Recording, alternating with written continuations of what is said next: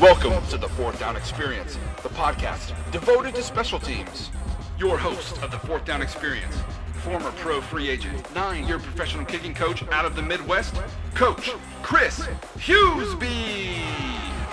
Alongside Coach Chris Hughesby is a former 2-time Arena Bowl champ, 9-year pro kicking coach, repping the South, Coach Brian Jackson.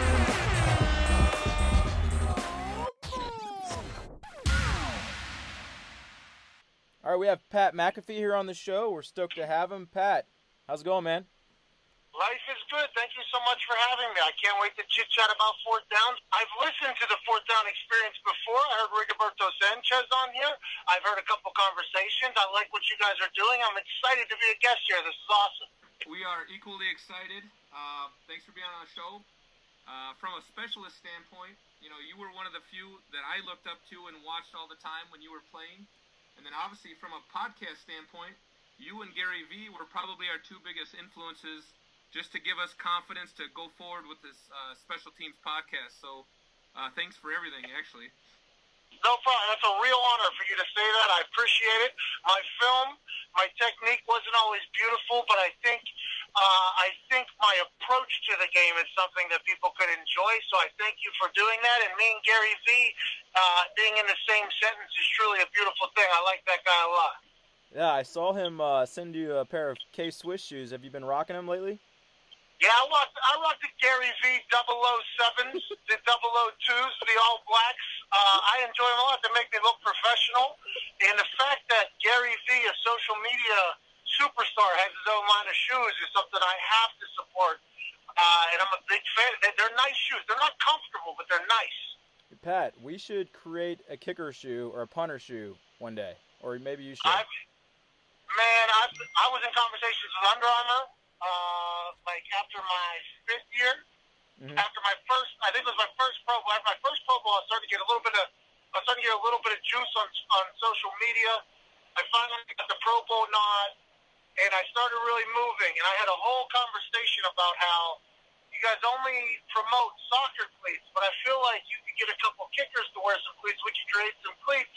There's a lot of great people across the country, high schoolers, college kids, even adults who kick footballs who would enjoy this. We could make some good videos for it, the whole marketing thing. I had a design ready to go. It got run up the chain and got canceled with the quickness. So that never came to be, but I definitely am on the same wavelength as you for that. Yeah. So, hey, Pat, one thing that obviously everyone's been talking about, we're going to kind of go from current where we are now and move backward. Everyone's been talking about the commentating that you've been doing on Twitter with the specialists, pro guys, and a couple college guys here and there. How did that start? So when I retired, I knew that there was just endless opportunities for entertainment when it came to football. Because I would watch games on our bye weeks or like a Monday Night Football game when we were playing, and the commentators would have no idea what was going on special teams plays. They would have no idea. It's not their fault. Usually they're starting quarterbacks or superstars who literally would never expected to sit in a special teams meeting room, so they have no clue what's going on. So I understood that there was a lot that could be talked about, a lot that could be explained, and a lot of skills and a lot of talent that is happening on fourth down. Now, granted, I did believe that some of the things that I was starting to do should have got a lot more conversation about it. And then I started looking around the league, and I saw what Sam Cook was doing, and Johnny Hecker, and Morstead. And you're talking about just super talented ball strikers. Marquette also, whenever he's on, he hits an incredible ball. I knew there was something that I could do, but I knew that I had to make it interesting because everybody has the mindset that special teams is boring. Now, Indianapolis, we kind of flipped that. Indianapolis, I had a good group of people. I sold a lot of number 1 jerseys. We had some Overton jerseys flipping around. We had good football IQ with special teams in Indianapolis, but I thought we could reach everybody. And I just figured that an entertaining way of explaining what we have going on there, whether it's a punt, an onside kick, an extra point failure, something like that, I knew that people would be entertained by it, and I knew people would respect the skill. And I thought it was something that had to be done for the brand, really, for all of us, because there's a lot of work put in. And then on Sundays, whenever Mondays or Thursdays or Saturdays or Fridays, whenever you get called upon, all that work, it's time to show out. And every time people would show out, they would rarely get the credit. So I just wanted to make that happen for everybody because I think there's a lot of talented people kicking balls these days. Amen. But the videos are for the brand because I feel like it's a lot bigger than just a special teams unit. I think it's the brand of kicking and punting needs a lot more respect on it. And that's kind of what I was basically trying to do all fall. Exactly, man. Well, that brand, I mean, you got people talking about special teams again. And again, like we said, that was kind of the icing on the cake to get the ball rolling for us doing this. So, question for you. We get a lot of high school kickers, punters, and snappers listening. And we imagine we'll get some listening with this interview. What kind of feedback do you have for them for like recruiting in this day and age? You know, we're all about the same age right now, the three of us. So what kind of feedback do you give them based on what you're seeing out there, you know, on TV with your commentating and just kids these days with social media? I think the biggest thing is like trick shots are cool, but consistency is king, right? So like the difference between good and great is consistency. And I learned that like year 3, I could hit a monster ball because I didn't really know how to punt when I got drafted to punt in the NFL. I was a rollout punter. I didn't fully understand it. Bill Polian basically drafted me and told me like, hey, we think you'll figure it out. Basically is what he said. We think you're athletic enough to figure it out. And ever since high school, when I was just a kicker and I played soccer, my dad and I would just spend hours and hours at the high school football field because it was just something my dad and I enjoyed doing. We'd have 2 or 3 balls. I'd try to kick them, and it's just consistency is king. And I do believe that social media can kind of crush that because all you need is one good take in a 6-hour shoot, and it all of a sudden goes viral. You're the next big thing. Here we go. But I do believe that people should be putting in the work and just become a consistent swing. No matter if your swing is something that everybody does, if it's a different swing, find your swing, hone it in so you can be consistent, and then whenever you have that consistency, now you have the confidence whenever it's game time, and you can fall back on that technique, you fall back on your practice, and go enjoy the hell out of yourself on the field. And that's whenever you perform the best, when confidence is high, when the work ethic has been put in, the technique feels good, your swing feels ready, and then you just go enjoy the hell out of the fruits of your labor on game day. And I think that's the biggest thing I can tell you. Don't get caught up in the trick shot madness that can cause you a little sudden viralness just for the moment. Try to become a consistent monster. I think that's a pretty big deal. Yeah, no doubt. Totally agreed. Hey, Pat, going back on For the Brand, commentating on Twitter and various platforms. So you also talk about the negative plays for the brand, but just personally, because you know how all of us feel like, you know, when the good things happen, the bad things. Is it tough talking about the negative plays? Well, I think there's too much negativity in the world to begin with. So, I think the reason why Chris Collinsworth was hated when he first started announcing is because there'd be 10 good things happen on a play, and he would point out the one negative thing, right? And normally kickers, punters, holders, anybody like that, the only time you get any long snappers, the only time you ever get any attention is for something negative. So I was trying to steer clear from any negative stuff, but every once in a while a special teams play would go viral because of something negative, and everybody would be like, what's your comment on this? What's your comment on this? So I would have to do it. But it's real, though. It's like whenever I got into the NFL, I had never really hit with any professional punters other than Thomas Morstead, and like Tim Mastay was with me at a camp out there, so I didn't know what pro punters looked like. So I would hit a shank, and I just thought, my life is over. Like, this is not what I'm supposed to look like. This is a nightmare situation, stuff like that. I think the biggest part, aside from being consistent as hell and being strong and all of the obvious things, is the ability not to continue to suck, right? I mean, everybody says you have to have, like, you can't dwell on the negativity. I disagree completely. I was a guy that would get so angry when I would do bad. There would be so many F-bombs flying, and even in practice if I hit a bad ball, because I wanted to remember that feeling of anger and never feel it again. It's like, I don't even want to feel this ever again, so I'm going to be upset about it, and then obviously I'm going to move on. So just like with the For the Brand videos where I sprinkle in a little negative showcase every once in a while when somebody hits a terrible ball, it's one of those things with kicking where the negative stuff is going to happen. and you're just going to have to figure out your particular way of dealing with it, whether it's having a short memory like corners are supposed to have, or you're going to get so mad like I did. It sounded like I had Tourette's almost. Like it would be a shank in the middle of training camp, and all you would hear is F dash dash dash just echoing across the entire campus. It was just one of those things where I didn't enjoy it. I hated the misses. I hated the shanks.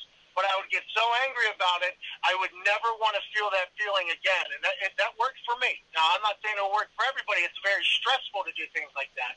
But for me, that was a good method for me because I enjoyed being happy. So it's like, listen, let's just do good here so we don't have to be in a miserable mood, so we can help the team out here and everything can just be positive.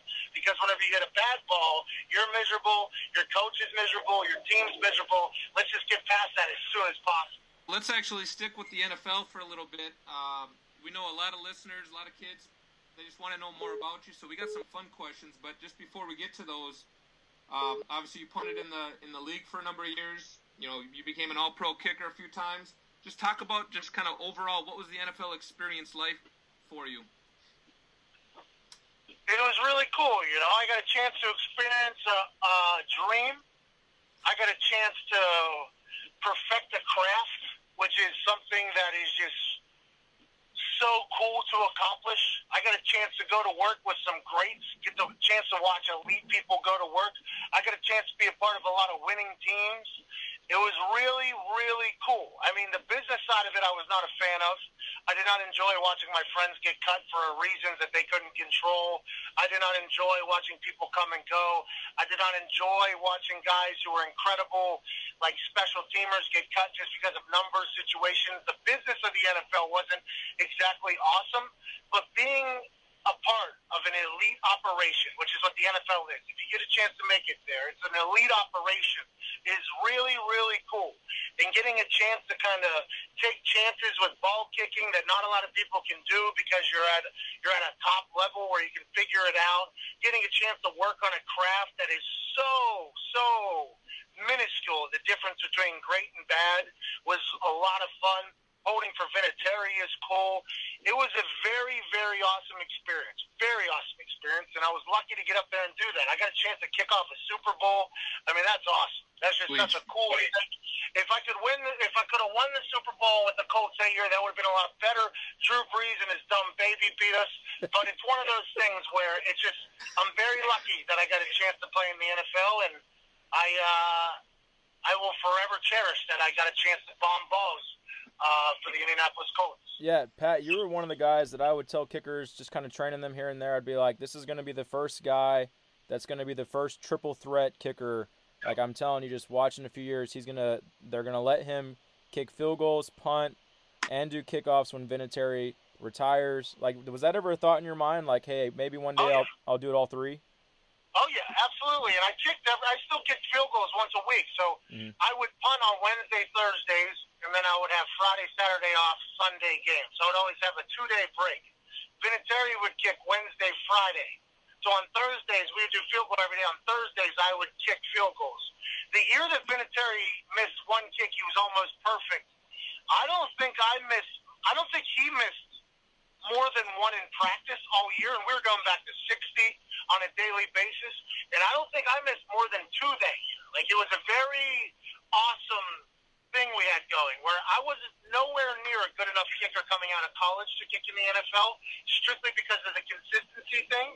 But after watching Adam Vinatieri kick every single ball every day and hold for him and watch what he does and watch his plant foot, his follow through, watch how he draws the ball and pushes the ball and what makes that thing, I got a chance to learn from literally the greatest. So my field goal kicking skills got better and better and better while I was in the NFL.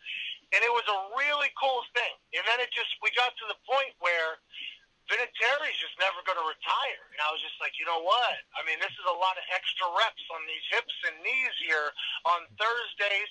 And if I was going to continue in the off-season training for field goal kicking, which I did for like my first 5 years. In the off-season, every time I would hit punts, kickoffs, and field goals just to stay ready if I have to. And then as I got later into my career, like my last 3 years, I would only hit on Thursdays. I wouldn't really worry about it much in the off-season. And that's strictly because Adam Vinatieri was still hitting 60-plus yarders whenever he's 50 years old almost. It's an incredible thing. It's like this guy is going to go longer than me. And that was kind of the back down plan, but I'm not sure if somebody will be able to pull it off, to be honest with you. It's very, I think there's a lot of guys who have enough skill to do it, but I don't know how long they'll be able to last. It's a lot of wear and tear because the warm-up kicks on the sideline during the games where you're kicking into the nets, then you're talking about during the weekly schedule. The season is 20 weeks at least. That's not counting if you go to the playoffs and are part of a good team. I think it would have been very difficult for me to do all three, but I definitely was on the same page as you, and I hope someday that some guy can pull it off, but I'm just not sure physically if it's possible for the long haul. Maybe a year or two, but I don't know if guys are going to be able to do it for a long haul. I hope it happens nowadays with the kids that have monster legs, but we'll see how it goes. Nice. All right, Pat. So one thing that we enjoyed, or I enjoyed watching, is the golf swing after your big punts. How'd you come up with that idea, and did you ever get any flack from the Colts for doing it?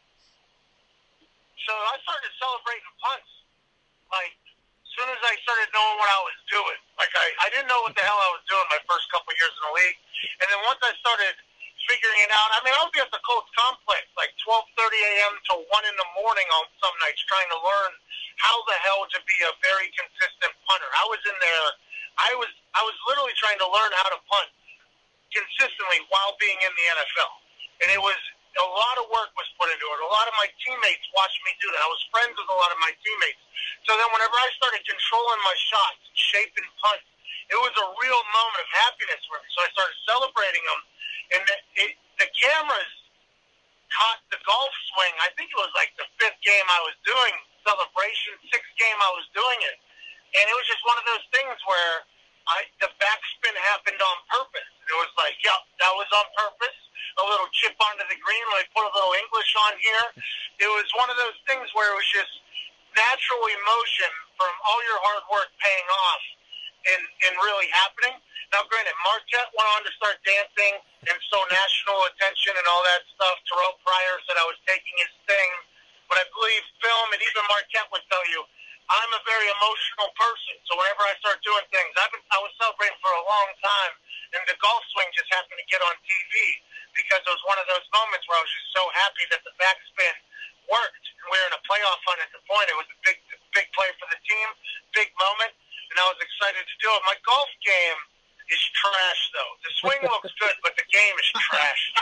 Hey, but we saw your jumper on Instagram recently. You got a pretty good jumper. Wet. It is a wet jumper right now. It's a lot of fun. When I was in the NFL, I would travel a lot, I would drink a lot, but I wouldn't do much because I was always scared I was going to hurt myself. I was like, there's no reason to hurt yourself right now. You have to be able to punt.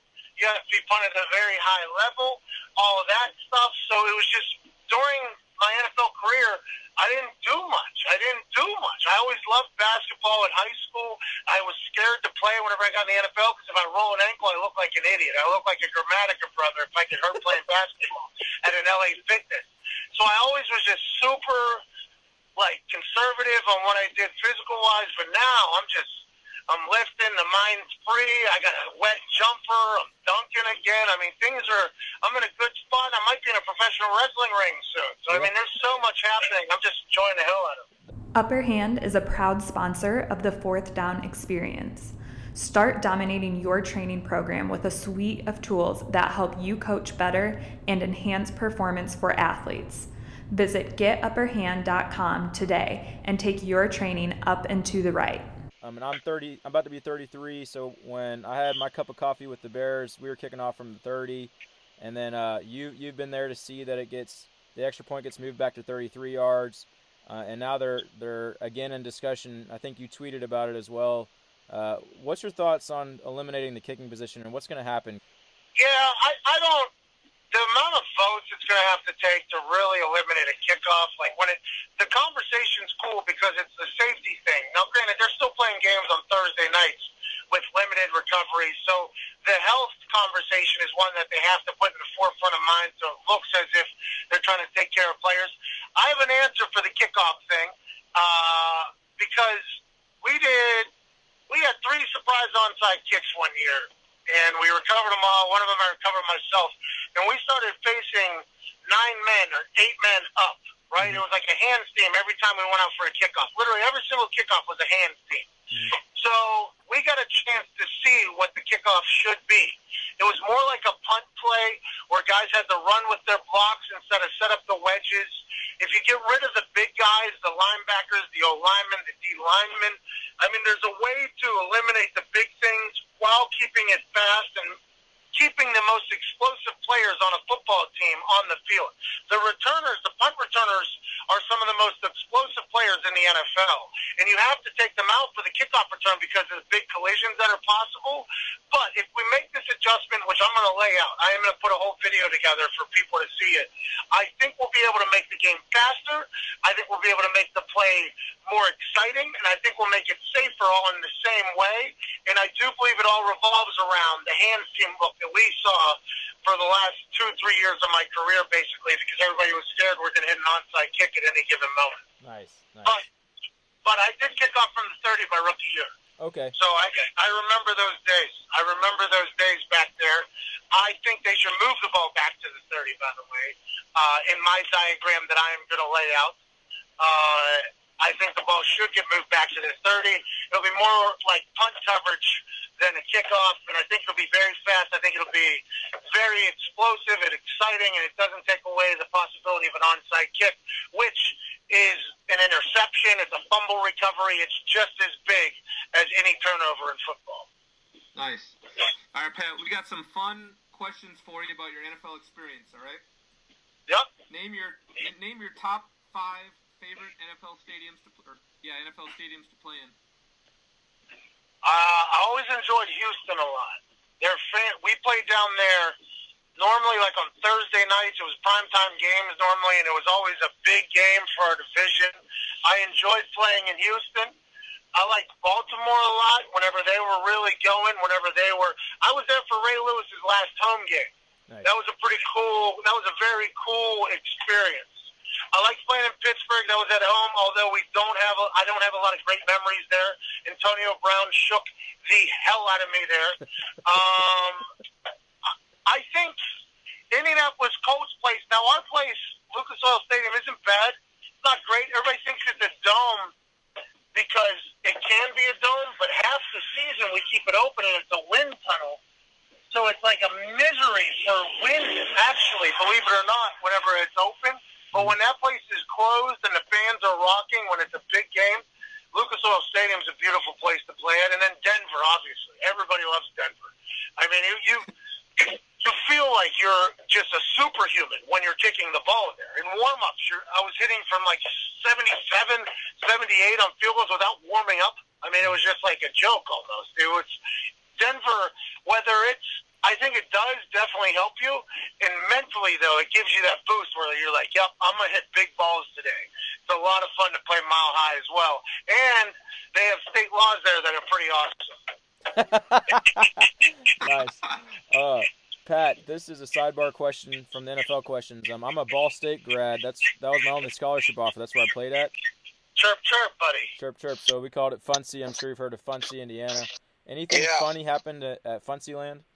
Yeah. So in my intro of my shows, Todd McComas, who's host of Barstool Heartland Radio podcast Mondays and Wednesdays, and a co-host of my Sirius show, he does this intro for me every stand-up show, and he talks about my football accolades, and then he says, which is true, my proudest moment probably in my life is, it was like my 8th stand-up show I've ever done.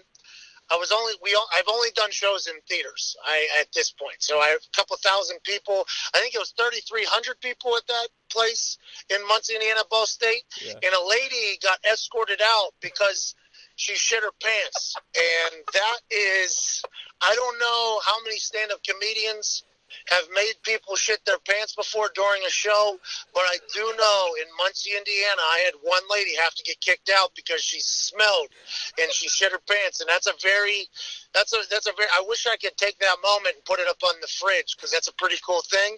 And to be honest, the tour that I was on during that was the I-69 tour, where I hit 4 places in Indiana back-to-back-to-back nights, and we did 4 theaters, Evansville, I forget Muncie, Indiana, and there was another city in Indiana that we did. I think Fort Wayne. And that tour, when I got done with it, was one of the things that, like, it was so much fulfillment just doing stand-up and watching these people laugh their asses off and out, literally, in Muncie. It was a feeling that I could never experience from kicking a ball, because you're literally giving somebody a mental vacation, and it was so much fun. And to be honest, that Muncie, Indiana lady was a big factor in me turning my focus from bombing balls, which I love doing, to hopefully making people laugh more. So I love Muncie, Indiana. I love Ball State. Yeah, man. Glad we can be proud of that at old Ball State. But here, this is a question from a kicker from Minnesota, Cole Mills, and I thought it was a really good question. What's the funniest story you can say about Andrew Luck? Man, Andrew Luck and I were very polar opposite. Listen, he's a great guy. Very incredible athlete, very nice to people. But he's got a book. Like, I never read a book, man. Like, he and I had nothing in common. Absolutely nothing. We tried to talk a few times. Like, we were at the Pro Bowl together. We attempted to conversate with each other, and it just wasn't a good fit. And then I tweeted the picture of him almost naked in the background. It's just, we didn't have the greatest relationship off the field, but we definitely got along. But I never got a chance to really hang out with him, have a good time with him and stuff like that, which I'm not even sure if he does. I have no idea. But I respect what he does on a football field and his brain and all that stuff, but we're just polar opposite humans. Great answer. All right, Pat, so then to flip off that, did you have any teammates that you were friends with off the field, and then are there some that you still hang out with now that you're not playing anymore? Yeah, so like Peyton and I got along well because I could chug beer well, so he enjoyed that. I got a chance to travel with him and have a good time. Joseph Adai and I were really tight. Clint Session and I were tight. Adam Vinatieri and I were obviously tight. Matt Overton, we're good friends. Colt Anderson. I got a lot of guys. AQ Shipley. I mean, that's what football does, though. That's what a locker room does. It like creates bonds. And in the NFL, you can be eating lunch with a guy, and then he's cut the next day, and you don't see him for 10 years. But you always have that bond where you're kind of fighting for the same thing. There's a lot of people that I have, even equipment managers, athletic trainers in the Colts complex that I'm really still good friends with. It's one of those things. That's what football does, though. And that's what like being a team is like you become friends with each other. A lot of people discredit it, but when a team likes each other, camaraderie brings out the best in a team, and that is something that you can't get a time for, you can't rate it, you can't judge it. If a team likes each other, it's a lot bigger deal. And I've been a part of a lot of teams that got along really well, and I cherish a lot of those friendships. Yeah, awesome. This is from Kobe Neenan, the Tulane kicker punter. He asked, Pat, what is the best for the brand moment so far? Johnny Hecker hitting that banana ball week 1. Yeah. I mean, that led to a Wall Street Journal article, that video, which is wild to think about. It's awesome. Adam Vinatieri hitting that extra point in Buffalo. Yes. In the snow globe was beautiful. It's just every week you never know what's going to pop off. Like, that's the best thing about special teams is, every single kickoff can be a touchdown. All you need is one person to get out of a lane.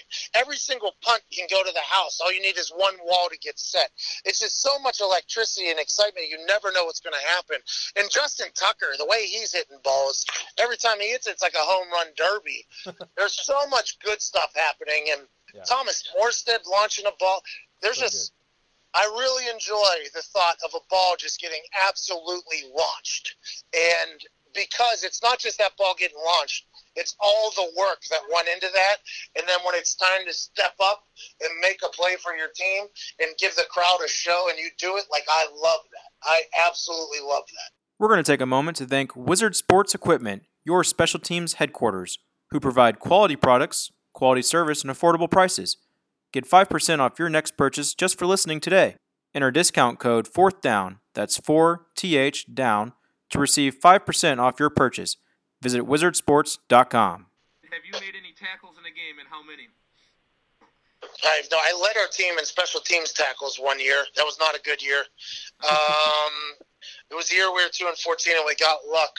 I enjoyed the thought of making tackles, though, because it's hard to go into the film room the next day if you get beat.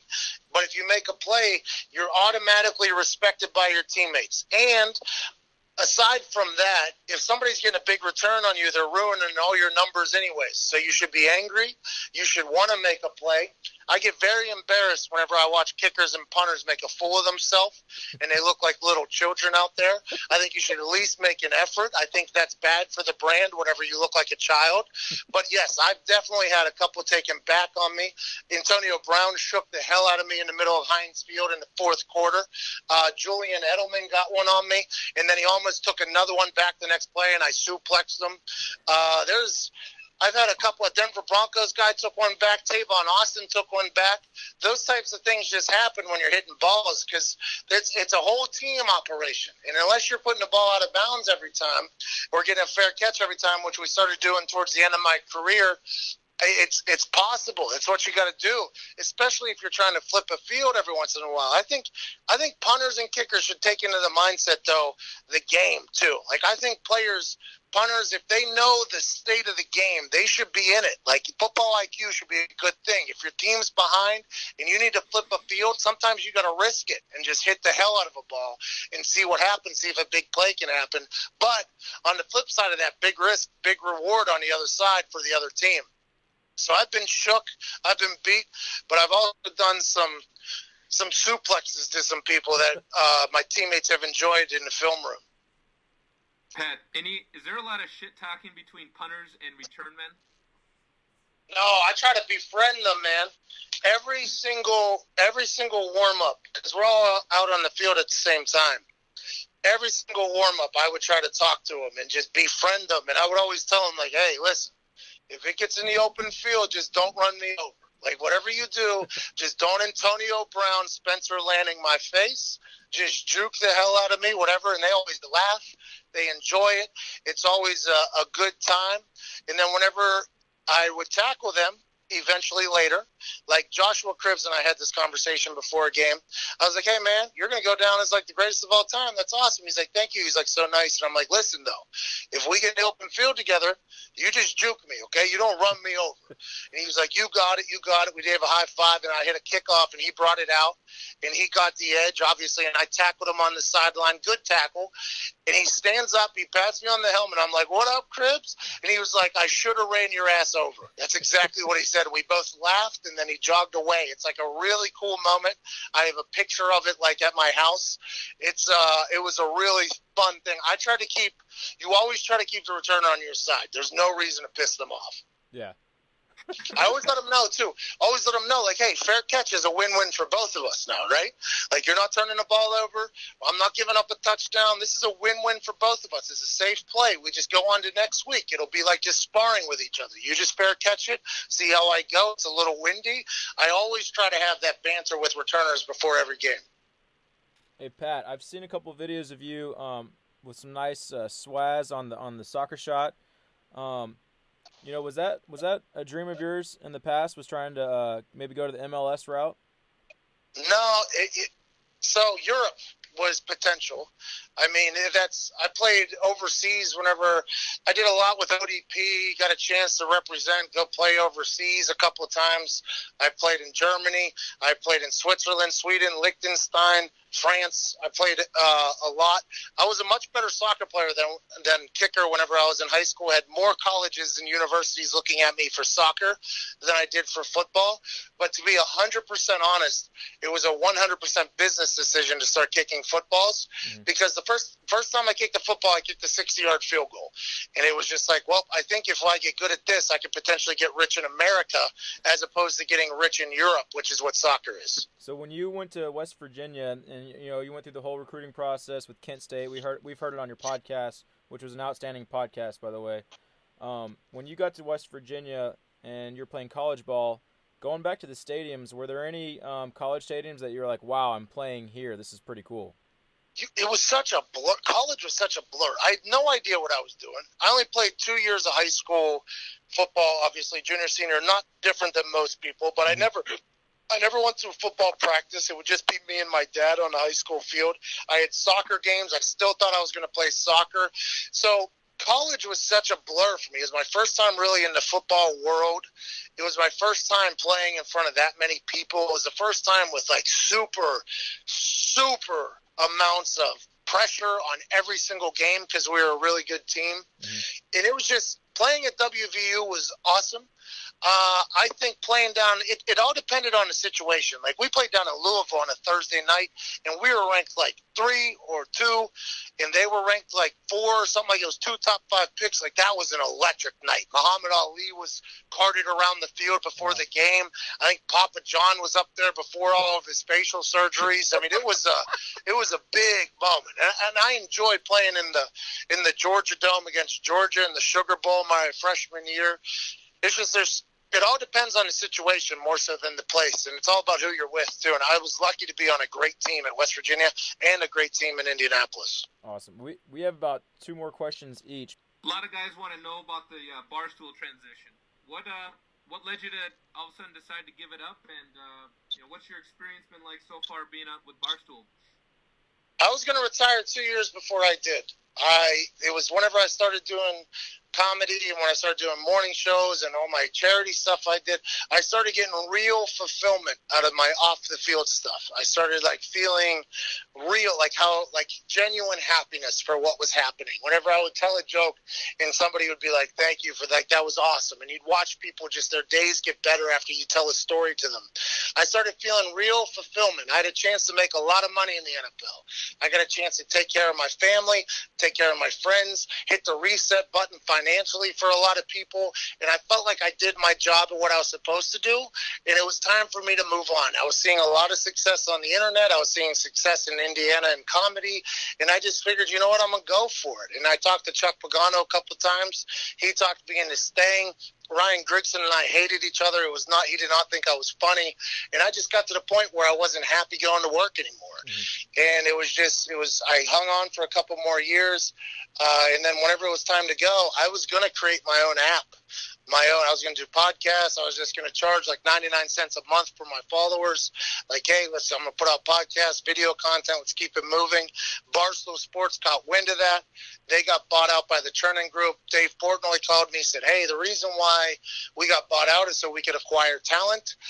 We want you to know when you retire, like, give us a thought at least. And I was like, I think that's coming pretty soon. We negotiated a deal. They wanted me to move to New York. I enjoyed my setup here in Indianapolis. We worked out Barstool Heartland, my own affiliate, basically, my own company that I run, and then we're off and running. It's just been a lot of fun. I've been a lot more busy now than I ever was in the NFL, but I'm waking up and going to work for myself and for my friends, so it's a blast. I'm having a lot of fun with it, but very, very busy. It's very awesome to watch and see, and I think motivate the youth to do what they're passionate about. One thing that, we always try to tell kids at camps and training is, there's real life after football, so a lot of these guys think that it just kind of stops at NFL or the Arena Leagues or the CFL. So, like, for you, you're doing something that you love doing. What do you think football and college and the pros and all that, what do you think that's done for you now in what, quote-unquote, the real world, after football? I think everything kind of leads to another, right? Like, soccer led me to kicking. Kicking led me to West Virginia, which led me to the NFL, which led me to Indianapolis, which led me to the Bob and Tom Show. But I think, like, everything just kind of connects the dots. Like, the work ethic that you learn from sports, or the work ethic that you learn from dialing in on a football field with just a ball, just your holder, maybe your dad's there, and learning how to do a skill and like how to perfect a skill and how to wake up sore and still want to go back out there and work again. And with the strength coaches that I had at college, Mike Barwis was my strength coach in college. He was a lunatic, but he taught me like just to work, and your body can take more than you think. I think that is the biggest thing that I've got out of everything, is that if you just work and you have a focused goal, you can achieve it if you have a focused plan. So you find a goal, figure out the plan, and then execute the plan. And that's basically what football is. That's what I've taken into my next stage here, is I have a goal. I put a plan together. Now it's time for me to execute the plan. And it's just been fun to kind of watch how they all help out each other. And I think it'll all come full circle, and it always works out because it has to. I mean, that's just the way life goes. You got a lot of listeners from Minnesota. you got to tell us what your experience was like visiting Minnesota for the week, for the Super Bowl. Saw your big punt at the U of M. Can you still hit a 5-0? Just tell us about that week and what that experience was like. Yeah, I think I could. I honestly think I might be able to go back, because once you figure it out, right? So once I figured out my drop, once I figured out my steps in my swing, I think I could go. I think I could probably hit 5, 6, 5-0s back to back to back to back, but don't ask me to walk the next day. Like, I don't think my legs will be ready to go for it. I absolutely love the hospitality of Minnesota. I think it's $144 million renovations they just got to the Gopher facility, and it's an elite operation out there. The facility was beautiful. The indoor was beautiful. I was banging it off the roof. We only put video of one because they were not happy about it. They're like, the roof, actually they said the roof is high enough for you to punt here. I said, I ain't never heard that in my life, first of all. And they said, no, it is. I said, sounds good. In the first couple, while I was warming up, I couldn't get there. And then I started finding the rhythm again. And it was like bang, bang, bang. And they told me to stop. But it was an enjoyable situation. I'm a Gopher fan. I think I'm going to row the boat all fall. I hope they win, and I hope PJ Fleck does some magical things, because they were so hospitable to us, both in the weight room, in the indoor facility, and all over that town. It was beautiful. All right, Pat, I got my last question, and I know you can handle pressure well. You've shown that through your whole career, but obviously holding for Vinatieri and big time games. What was the most pressure-filled hold in your career? We had a 51-yarder in the Super Bowl that Matt Stover kicked. It wasn't even for Vinatieri. I mean, I guess like the first time, because I never held in college. I never got a chance to hold, obviously, because I kicked in college. So when Bill Polian asked me if I could hold, I said, absolutely. I lied right to his face. I can absolutely do that. So Vinatieri calls me the day after I'm drafted and asked me if I ever held, because he knew that I was the kicker there. And I said no. So he sent me to a holding clinic, basically, down in North Carolina with the guy that held for him in New England for a couple of years. I forget his name now. I shouldn't, but it's bad. So holding my whole entire first year, I didn't really know how to punt, and I definitely didn't know how to hold. But I was way more nervous to hold than to punt, because if Adam Vinatieri misses, that's 100% on you, dog. That's not on Adam Vinatieri. Everybody knows that. So I think every single hold for Vinatieri was a nerve-wracking situation there the first couple of years. But Matt Stover, 51-yarder in the Super Bowl, he missed it, but the hold was good, which is really good news. That was one that I was pretty nervous for, because we knew for Matt Stover to make it from there late in the game, we can't be giving them the ball in the 41. Everything had to be perfect. Right. And it turns out it didn't go in, but I felt good about it. And it's the Super Bowl. I mean, that's a big old deal. That's a big ordeal. All right, I got my last question for you is a listener-generated question. We have a kicker that Brandon and I have trained here in Minnesota, but he's from Finland, so he's back in Finland right now. He wants to know, what does it feel like to be a comedian right now and making people laugh? And then does it feel weird to not play NFL football anymore? I miss hitting balls on a practice field. Like, I miss going out and working. Like, I miss going out and figuring out how to hit a flip-flop 51 yards outside the left numbers with more than a 4.7 hang time, so it's a guaranteed fair catch every time. I miss learning how to hit a better onside kick. Like, I miss the work of hitting the ball. It was like that was almost like meditation to me whenever I'd go out on the field and just kick balls. Like, it would just be me out there. Sometimes my dad would come. I would have music on, and it was just me in a field and a ball figuring things out. I miss that very, very much. I do miss that. I did not miss playing in the NFL, because there's so much more to it than just kicking on a Sunday. There's a lot that happens in the NFL. The season is long. The schedule is long. It's Groundhog's Day over and over again. You can find a lot of success in there if you can find the right routine. But I did not miss the day-to-day in the NFL, but I did miss the work of it.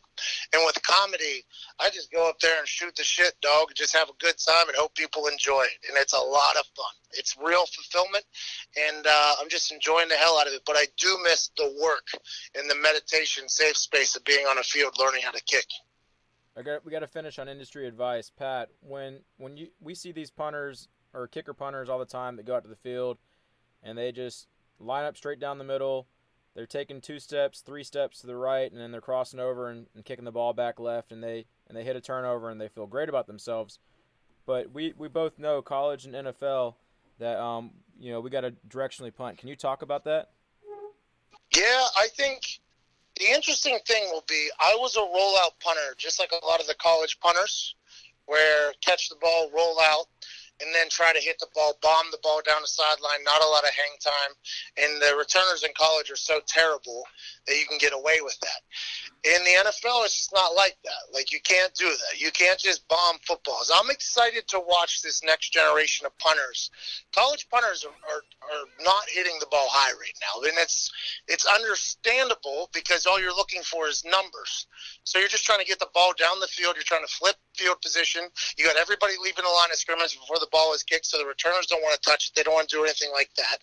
But in the NFL, hang time and direction is king, because you got wild animals back there about to catch that ball trying to feed their family, and every yard matters for them. So you got to be able to place it.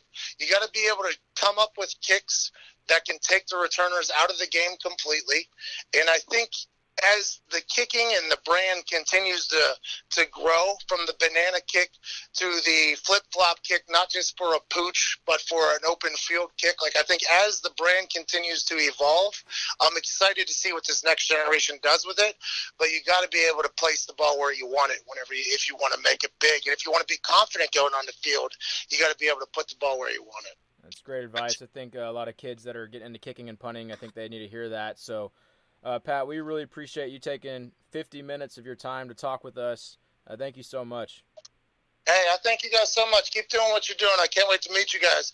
Hopefully I can come kick some balls with you too sometime. I won't be able to walk the next day, but hopefully I'll be able to hit some balls with you. Hey, that would be fun. Thanks, Pat. Thanks. See you guys. Thank you for listening to the Fourth Down Experience. Be sure to subscribe on iTunes. Follow us on Facebook, Twitter, and Instagram at Fourth Down Experience.